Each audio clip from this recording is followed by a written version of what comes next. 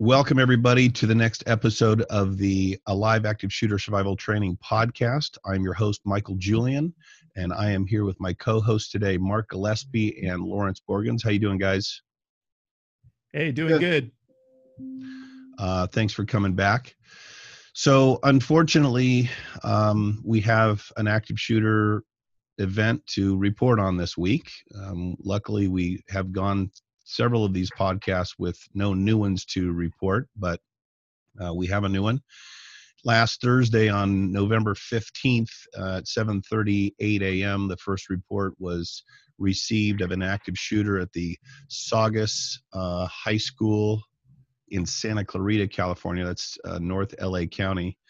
And apparently a 16-year-old student on his birthday went into school with a .45 caliber handgun and opened fire, killing 2, critically wounding 1, who some reports said that student had died, but looking back now, it appears that there was three more wounded, but so according to news reports, it was 2 dead, 3 wounded, ages 14 and 15 years old. So it's very, very sad situation.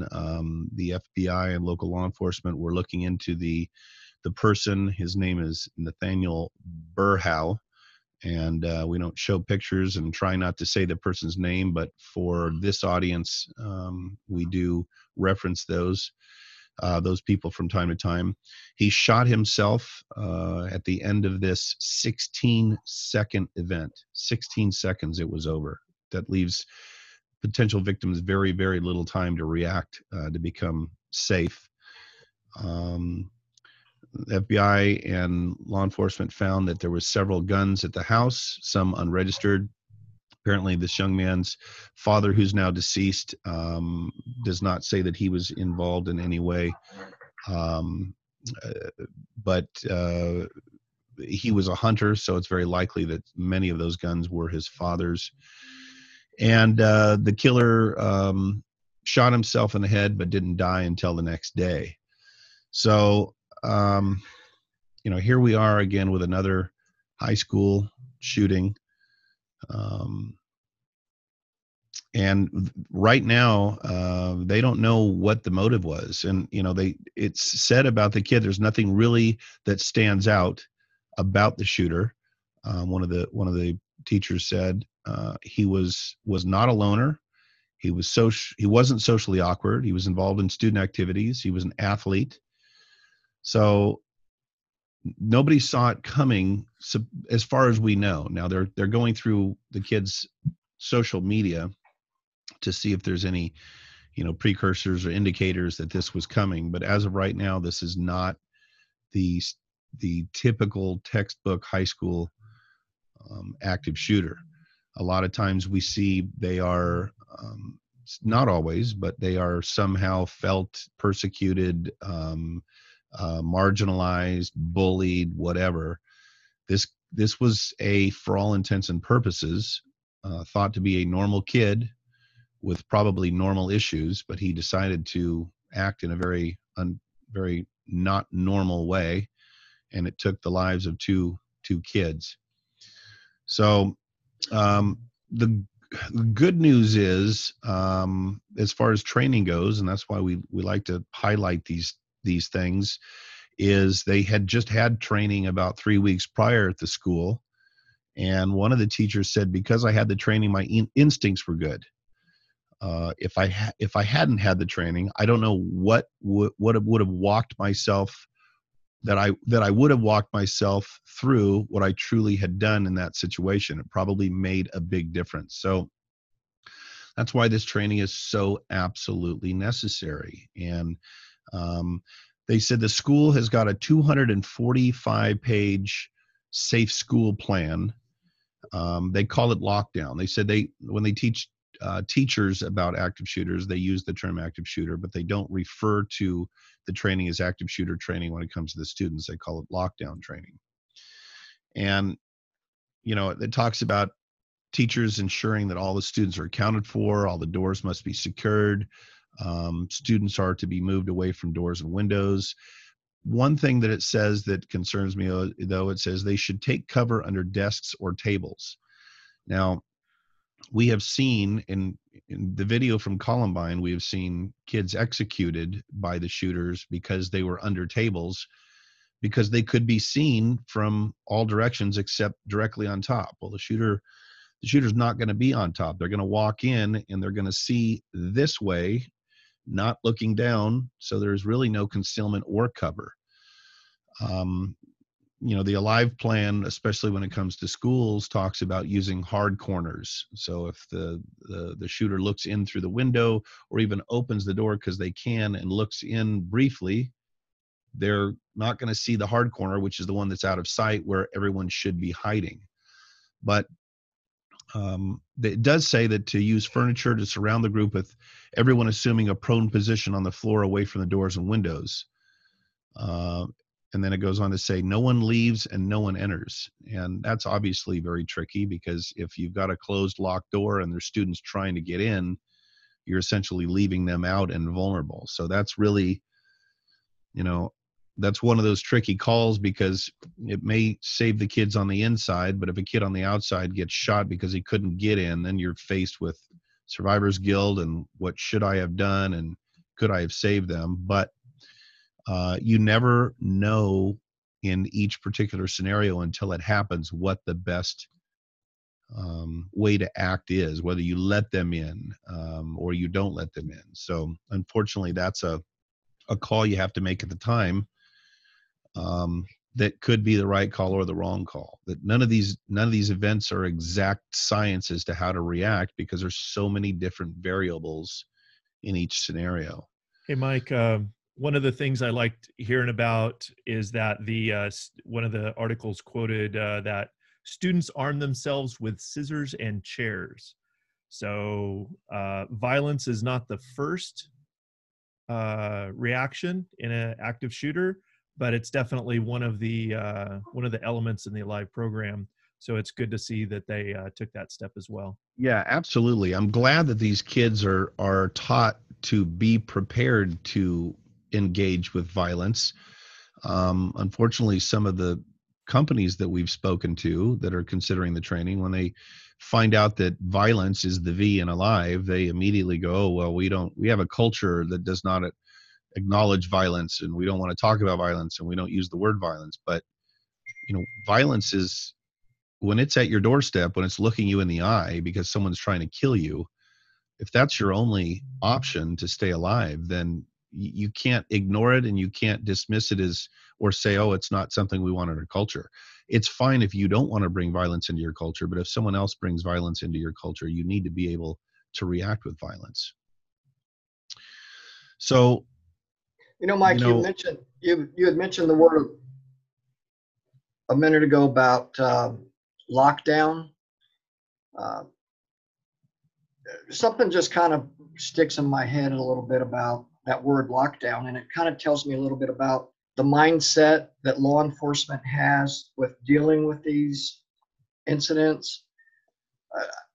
The word picture in my mind is kind of like fish in a barrel. So I kind of think at some point in time, we might even, I'm not saying it'll be next week, next month, a year from now, but that whole concept of lockdown could possibly even change. Because I think that kind of goes to the way they train these people just to stay put, cower down, hide under the table, lay flat. I'd be interested to hear what your guys' feeling is about that, but that just kind of struck me.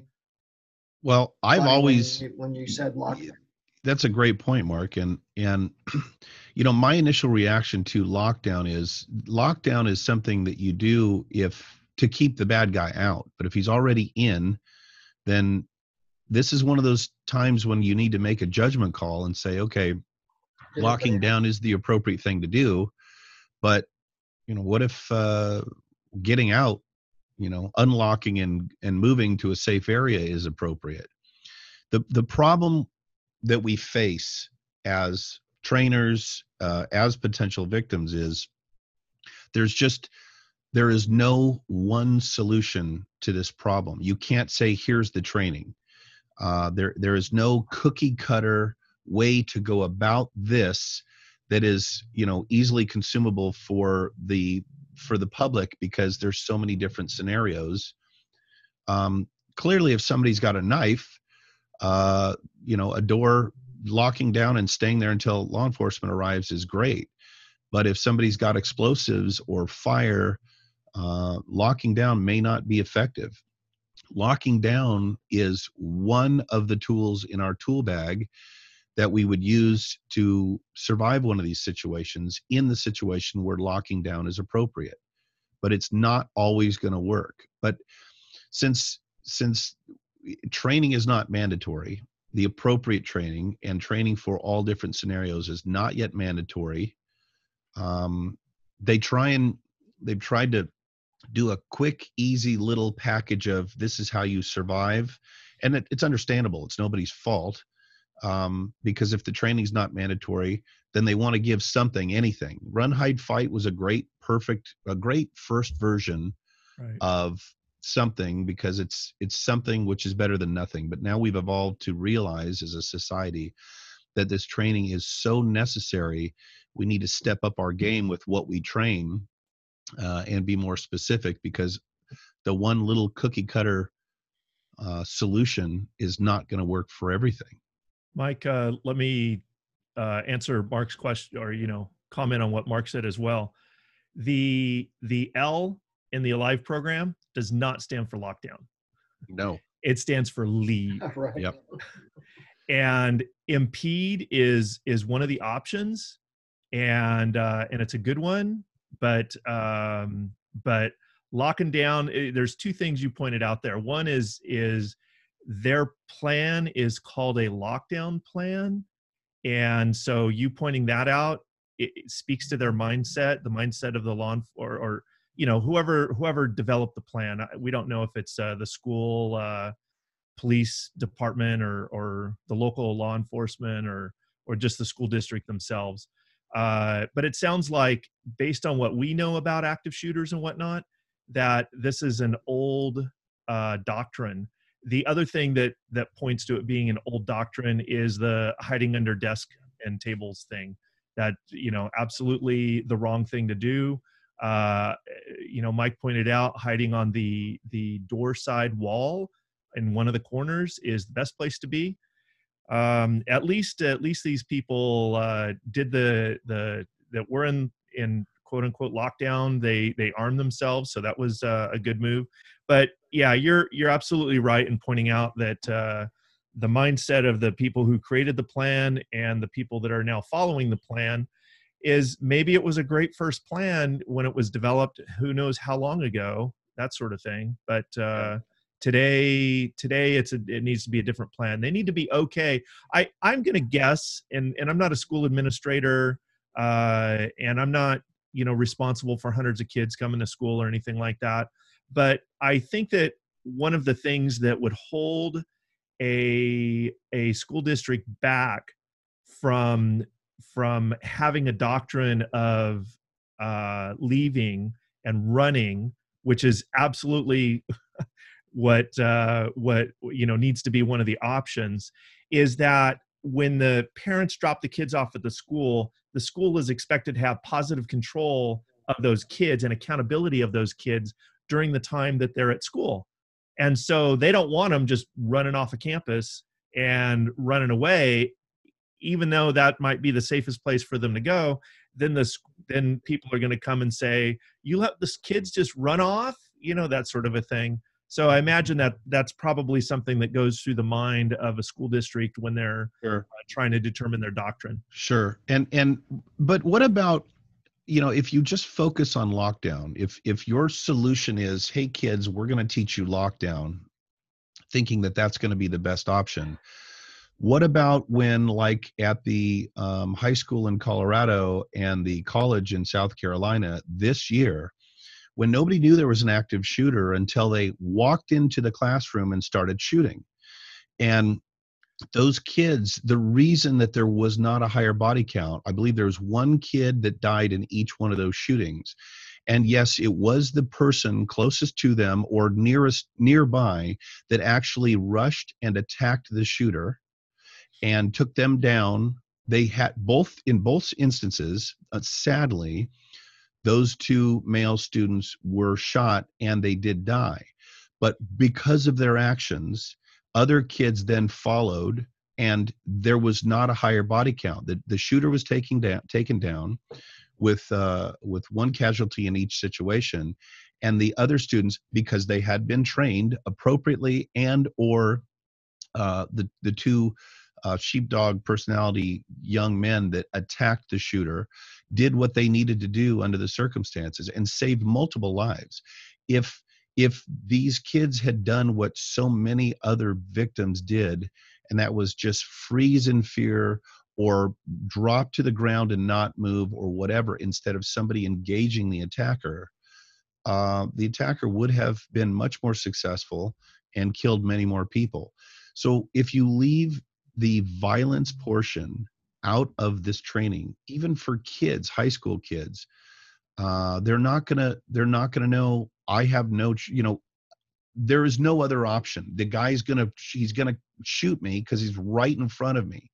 They don't leave that door open, and I understand. I mean, I've had many of my students ask, well, what do I tell my elementary school kids? And I say, I don't believe at this point I am qualified to tell you or to tell young children that they need to attack a would-be or a killer if they're 7, 8, 9 years old. I don't know if that's the right thing for them to do. It might be if 5, 8-year-olds jump on an attacker because they can, but what happens if we tell them to attack the killer and then the killer is able to overcome them and shoots them all? Then, how do we feel? I mean, we don't know if that's the right thing to do. But I do know that not teaching the option and the ability and the technique to engage and take down a killer the way we teach in Alive, it's the first person controls the weapon trajectory, so if it does go off, it doesn't shoot anybody in the chest or head, and the second person tries to control the assailant, and then everybody else jumps on top of them after that. But lockdown is fine in some circumstances, in some areas of the event. But if somebody runs in and starts shooting, locking down is not going to be effective. Absolutely. The other thing to point out about lockdown is that when you lock down the school, you're actually, the first step in the Alive program is to notify 911 to get the clock ticking on the 10 minutes to live. And when the cops show up, if the whole school is locked down, and all the doors are closed and locked, and the cops can't even get into the campus, how are they going to protect the students there? And so that's one of the other things that has come up recently in some of the training that we've looked at. Yeah, go ahead, Mark. When the beauty of this program, and I think it's what separates us from other training is the acronym ALIVE. You look at what establishes the foundation for this training. It's the letter A, which is to assess. So that lays the foundation for how these people are going to react, live, or die. Because like in lockdown, you're restricted to a large degree. You're stuck. With Alive and with Assess, you're constantly thinking, looking, what's happening around me? What am I hearing? What am I seeing? What's going on? And it's going to determine if you're going to leave, if you're going to implement violence, if you're going to impede, if you're going to expose. You're always thinking based on that, being taught about assessing the situation and deciding to act based on your assessment. Yeah, that's a really good point, Mark. The assess portion, the first step in Alive, is to figure out, well, do I lock down, which actually is the I, which is the impede. But um, I think impeding is a more grand or larger scope perspective or point, in that in you impede them, maybe it's locking down that would impede them, but you impede them any way you can. So I just think that we may be failing people, students, workers, anybody, by pigeonholing them into a term like lockdown, when that's only one option that may be effective. So if I don't know anything and you teach me lockdown, I'm going to focus on just locking down. If I'm taught impede them, and that locking down is one of the ways you may do that, then I think it gives the would-be victim a little bit more liberty to use their brain and decide what the best way to go is. I think we try and pigeonhole people with certain terms like lockdown, um, because we feel like, not that we don't feel that they're smart enough to make their own decision as to do A, B, or C. We just want to make it something that's easily rememberable, or all encompassing. But it's not all encompassing. There are so many different options based on the scenarios. So I guess for a quick fix, based on the fact that 10 years ago people weren't taking the training, so we thought, well, let's give them a run, hide, fight, real quick lockdown solution. But now that our society understands that, and we've seen, thank God for school drills and teaching about active shooters, kids are starting to do things like attack the killer, because they realize immediately there is no other choice. So they're either going to die doing nothing, or they're going to die trying to survive by attacking the killer. But there's a good chance they're going to survive and probably save the lives of others around them, if they do what they have to. And that's not with a victim mentality. That is with a survival mentality. Absolutely, Mike. One of the things I wanted to point out is that in the Alive program, impede is an active process. Lockdown is a passive process. And we're empowering people to make decisions to save their own life, to provide that training. And lockdown just kind of implies that you're just going to sit there and wait for somebody else to come along and do something for you, or for the situation to resolve itself. And that sounds like I like that we're giving people something to do instead of just sitting there and. Looks like you froze. Oh, nope.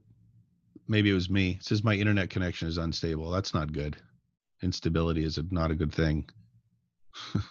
Sorry, Lawrence, I didn't mean to interrupt. No problem. I was done. But you're right that it's a much more nuanced thing than just to provide a option A, B, or C. And under impede, we give them a lot of options, and I think that's a good thing. I want to go back to the incident for just a second. Something else I noticed in my notes, something that happened that is so common. During this event, the shooter's weapon jammed. Now, he was able to clear it. Obviously, this only lasted 16 seconds, so he was able to clear it rather quickly, apparently. But I want to make sure that the viewers know that this is a very, very frequent occurrence in these active assailant events.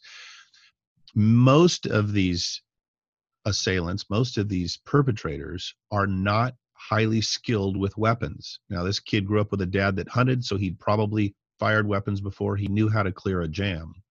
But in many situations, like with James Holmes in the Aurora movie theater shooting in Littleton, in Aurora, Colorado, the gun jammed, and witnesses said that it seemed like it took 30 seconds for him to clear the jam. That is an opportunity that you should take if you're nearby or feel that you are close enough by. If the weapon jams, that is your opportunity to go after the killer. Or when he runs out of ammunition and has to reload. Most of these guys are not highly efficient with reloading their weapons, so it might take them, and they're under stress, so they might, reach and not know where it is right away. And, that's not always the case. Some of these guys, The guy in Thousand Oaks at the Borderline bar was a former Marine, I believe, and so he was very proficient with weapons. But this is not usually the case. So in your survival mindset process, you need to be thinking not, I'm going to die, I'm never going to see my children again, I'm not going to see my loved ones, my life is over. You need to be thinking, I am ready to act as soon as I have the opportunity. And when a killer's weapon jams or they need to reload, that is an opportunity you need to be waiting for and prepared to act. And maybe it's not attacking them. Maybe that's when you're able to run out of the building. So I want to make it clear that the Alive program is not hyper-focused on attacking, not hyper-focused on violence. It is hyper-focused on survival.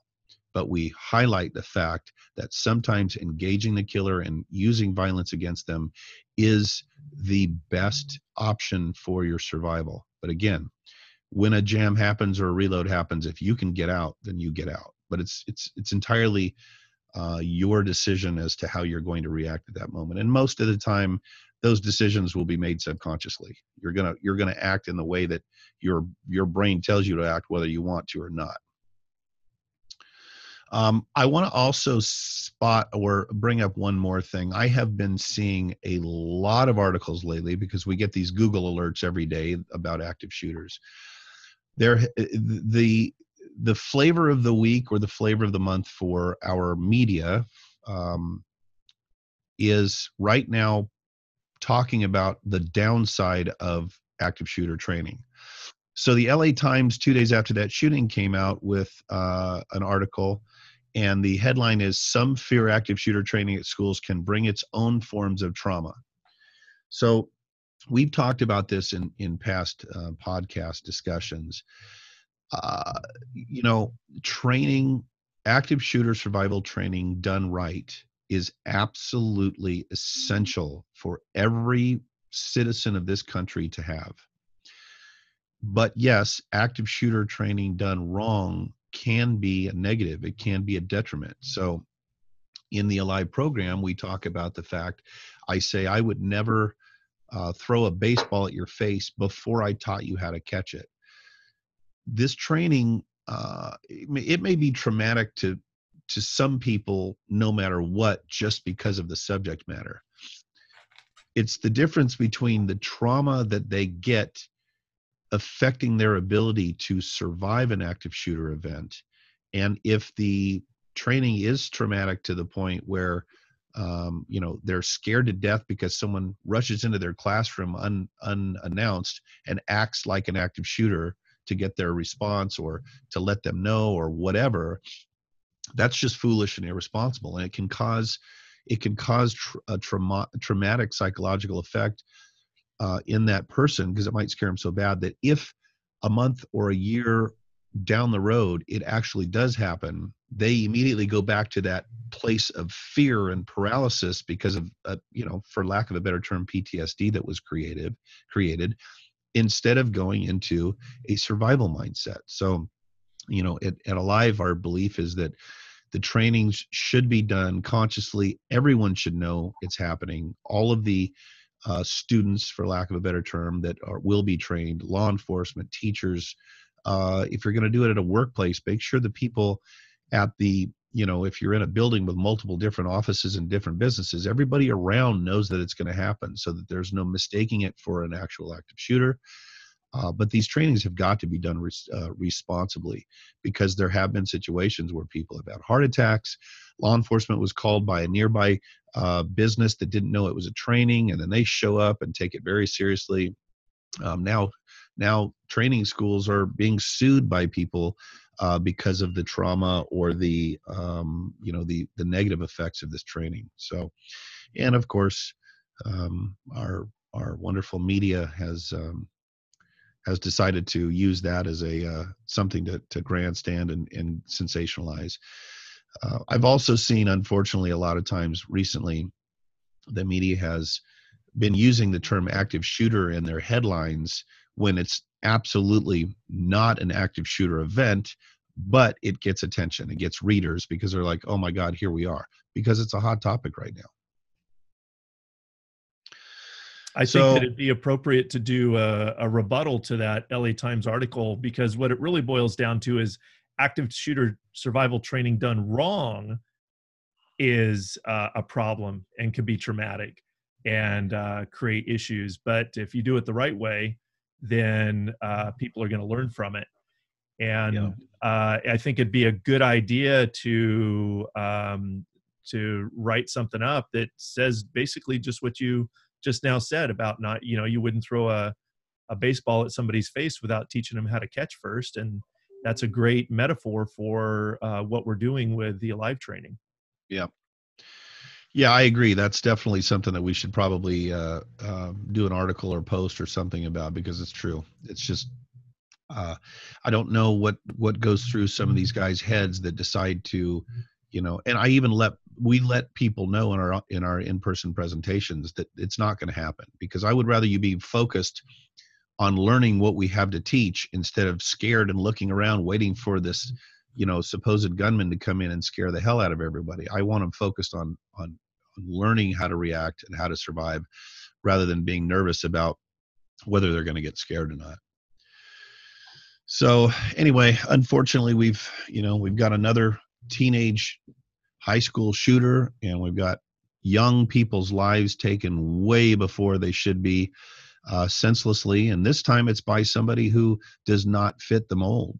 This person appeared, by all intents and purposes and eyewitness accounts, to be a relatively normal young man, but obviously he had some demons and lacked the coping skills to deal with them in a way that would not harm other people.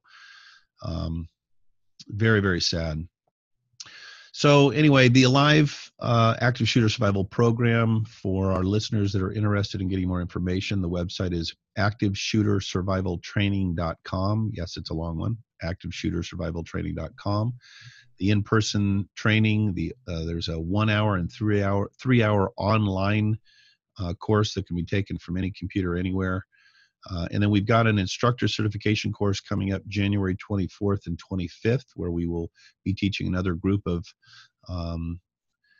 professionals from around the country to teach the Alive program, because we can't keep up with the demand, which is good, because people need to hear this stuff. They need to learn the right way to do it. And as the creator of the Alive program and a student of many other programs, I feel, and I think my co-host would agree, that it is probably the most effective and all-encompassing program out there. So if any listeners have any comments, we would love to hear from you. Please put comments in the whatever vehicle you're viewing or listening to the podcast on, so we can talk about them. I'm hoping that the next podcast we will have less real-life content as far as recent active shooter events.